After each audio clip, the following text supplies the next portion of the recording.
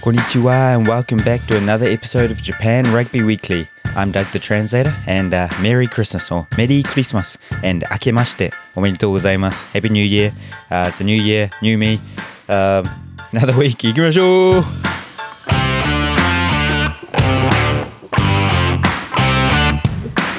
That's what happens when you try to go off the cuff with the intros. I mean, in saying that I go off the cuff every week. I'm sure you've noticed, but yeah, welcome back and welcome to 2024. Merry Christmas, everyone. Obviously, had a bye last week, so no episode last week, but Merry Christmas and yeah, Akemashite omedetou gozaimasu, which is like Happy New Year, but it's what you say in Japan when you kind of first see people at the start of the New Year. You wouldn't say it on New Year's Eve per se.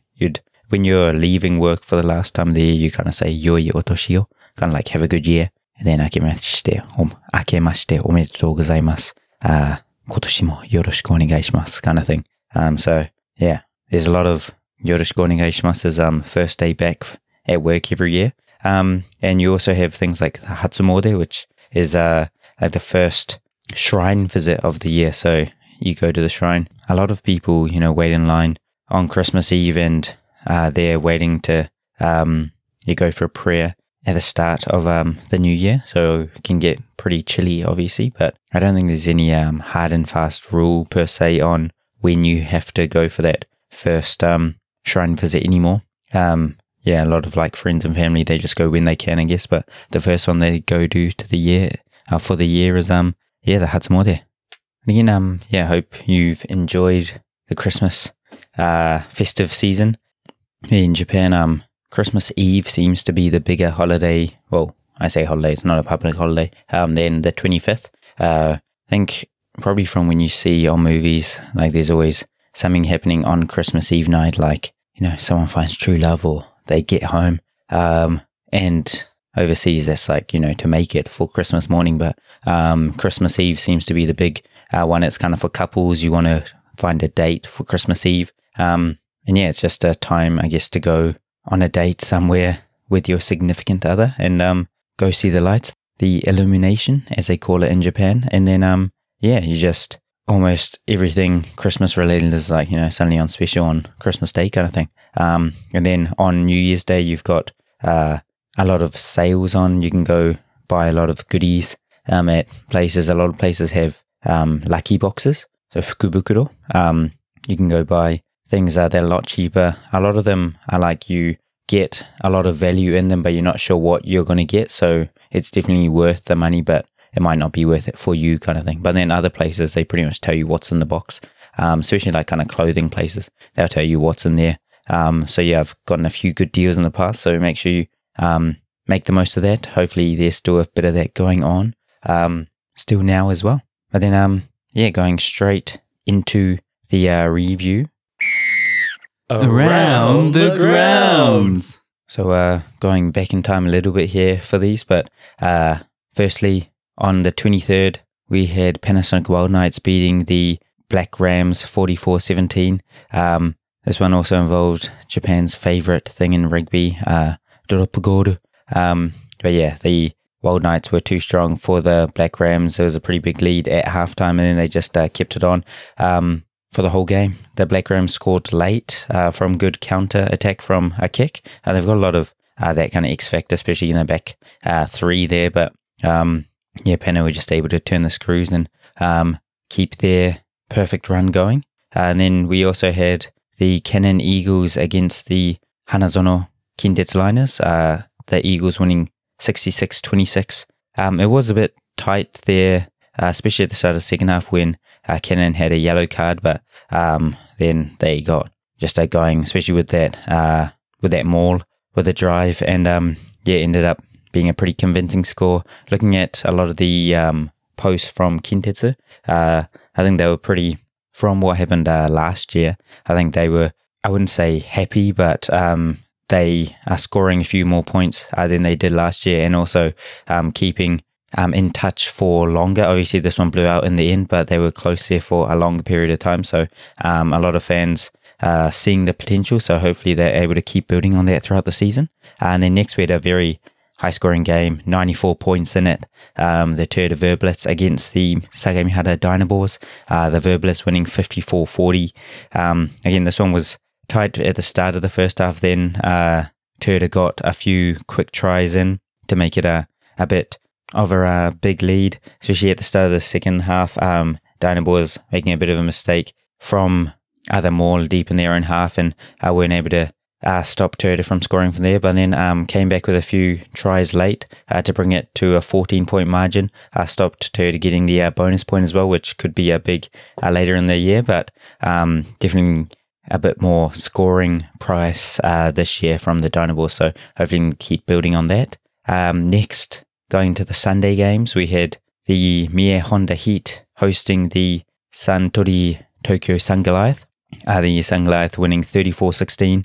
This is the first game for former co-host Hayden Bedwell-Curtis at the Heat after being brought in late, as it seems like Pablo Mateta is still struggling with his injury. Wasn't the happiest of debuts. H got a bit of a yellow card there, but in terms of the actual game, Honda did well to stay in there and ended up being a closer game, a lot closer than their last few games.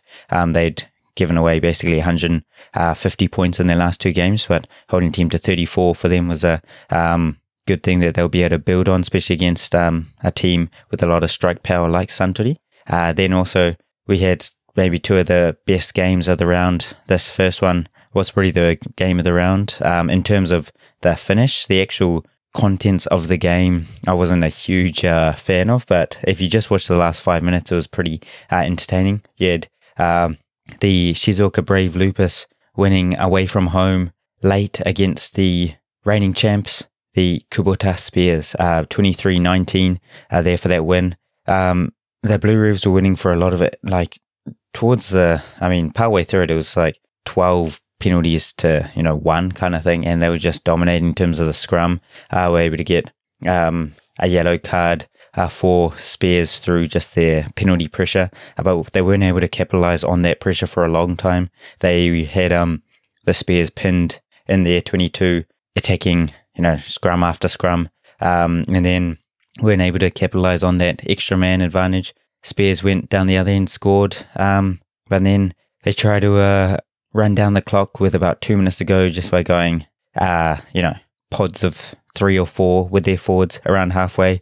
And then Cogger Smith was able to get on that ball, turn it over, went to the corner. And then in the 82nd or 83rd minute, the young 10, Iemura, was able to break a few tackles and score basically under the post to get them the win. Obviously didn't need the kick to win it, but got the kick as well. And not the greatest start for the Kubota Spears this year, only winning 1 out of 2 games, obviously against pretty tough opposition. The Blue Revs, like I've always said, they're in every single game they play regardless of the opposition. They real tough team, and the other game they lost was against Suntory, but they'll be looking to build after this break that we're in at the moment and keep building, so they're another chance to go back this year. And then the last game of Div 1, we had 2 teams that were unbeaten. The Kobe Steelers hosting the Brave Lupus Toshiba. Toshiba winning 46-39. It was a bit close at the end there. Kobe had an opportunity to tie up the game right at the end. The best they could have done was draw at the end, but they'd only really started with Toshiba having a penalty to kick to the corner late in the game, weren't able to kick it out, and then from there Kobe went all the way to the other side and scored and made it a real tight game. So Kobe, I'm sure they'll be disappointed in it. There were a few easy tries that they gave to Toshiba after scoring themselves, but being able to salvage a bonus point from it could be big again late in the season. And that's opportunity I guess missed for Brave Lupus to stop Kobe getting the bonus point. So just quickly looking at the table, we've got Wild Knights leading with 3 bonus point wins, closely followed by the other unbeaten team, Toshiba, with 14 points. And then Suntory, Sungoliath and Kobe Steelers round out that top 4, which is, like I said last week, where the playoffs start. So you've got to be in the top 4 to make it into the playoffs. And then the bottom three is where the relegation battle participants are decided. At the moment, we got the Mie Honda Heat, Liners, and the Black Rams in there. But obviously, very long season, still got a lot of games to go. So, very, very early to be looking too much into both sides at the moment. And then going into Div 2, on the weekend, we had the Green Rockets versus the Cuden Voltics. Green Rockets winning at home 41-24. Good win from NEC there. Next, we had a game in Fukushima, so it would have been pretty cold up there for the Kamaishi Sea Waves hosting the D-Rocks, the Drocs winning 52-22, so another big win for them there. And then a very big win from the team leading the comp. We had Shoki Shadows dominating the Docomo Red Hurricanes 71-12, which means in their table, we got the Shadows with 3 wins from 3 with 14 points. Next, the D-Rocks with 11 points. Both the Green Rockets and Red Hurricanes on 8 points each with 2 wins and 1 loss. But obviously after that big drubbing for the Red Hurricanes, they are in 4th, followed by Cuden and the Sea Waves, who are both winless, but with a bonus point each to start the season.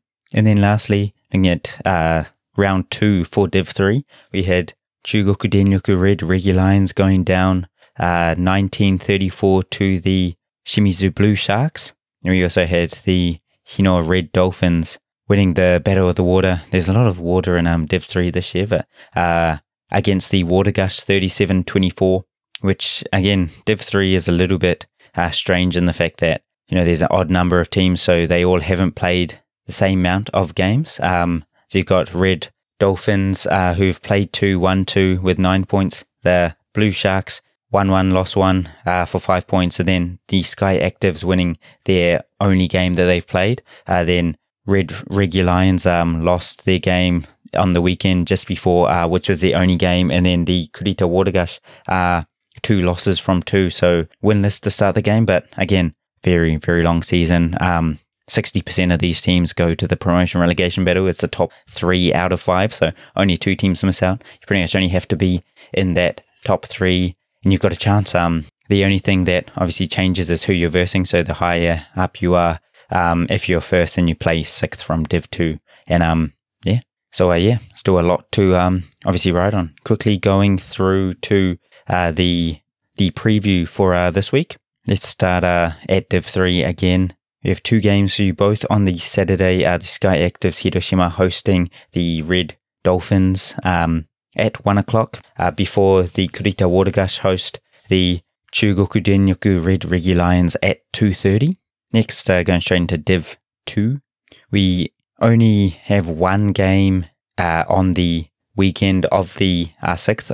So on the 6th, we have the Cuden Voltics against the Sea Waves, and then the rest of round 4 for them will be on the 13th. So that will be the Red Hurricanes versus NEC and the D-Rocks playing the Shuttle. So the top 2 versus each other. But again, that's next week, even though it's round 4. Again, only 6 teams in this, so they've got to kind of lengthen it out to make it work in terms of promotion relegation at the end of the season.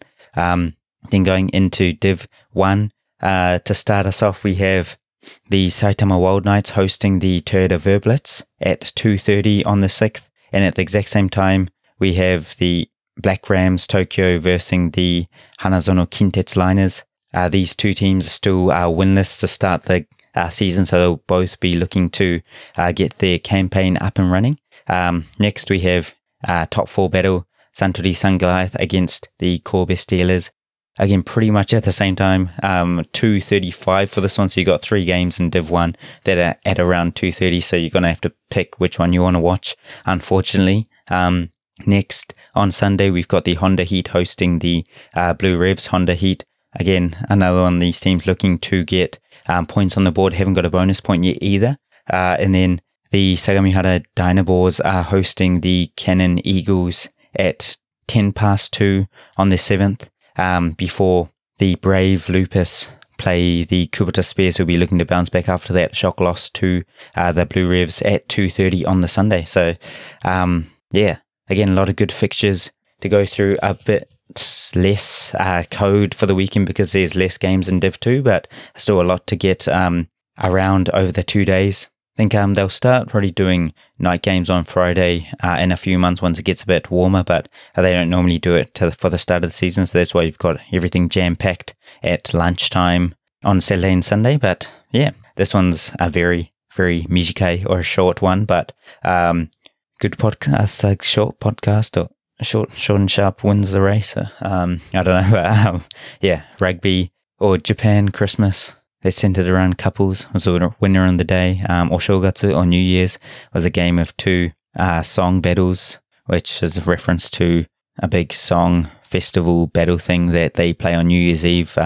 It's a thing to watch apart from, as well as K1 boxing on New Year's Eve. And then, full credit to everyone who's still on their holiday break, their festive season breaks around the world.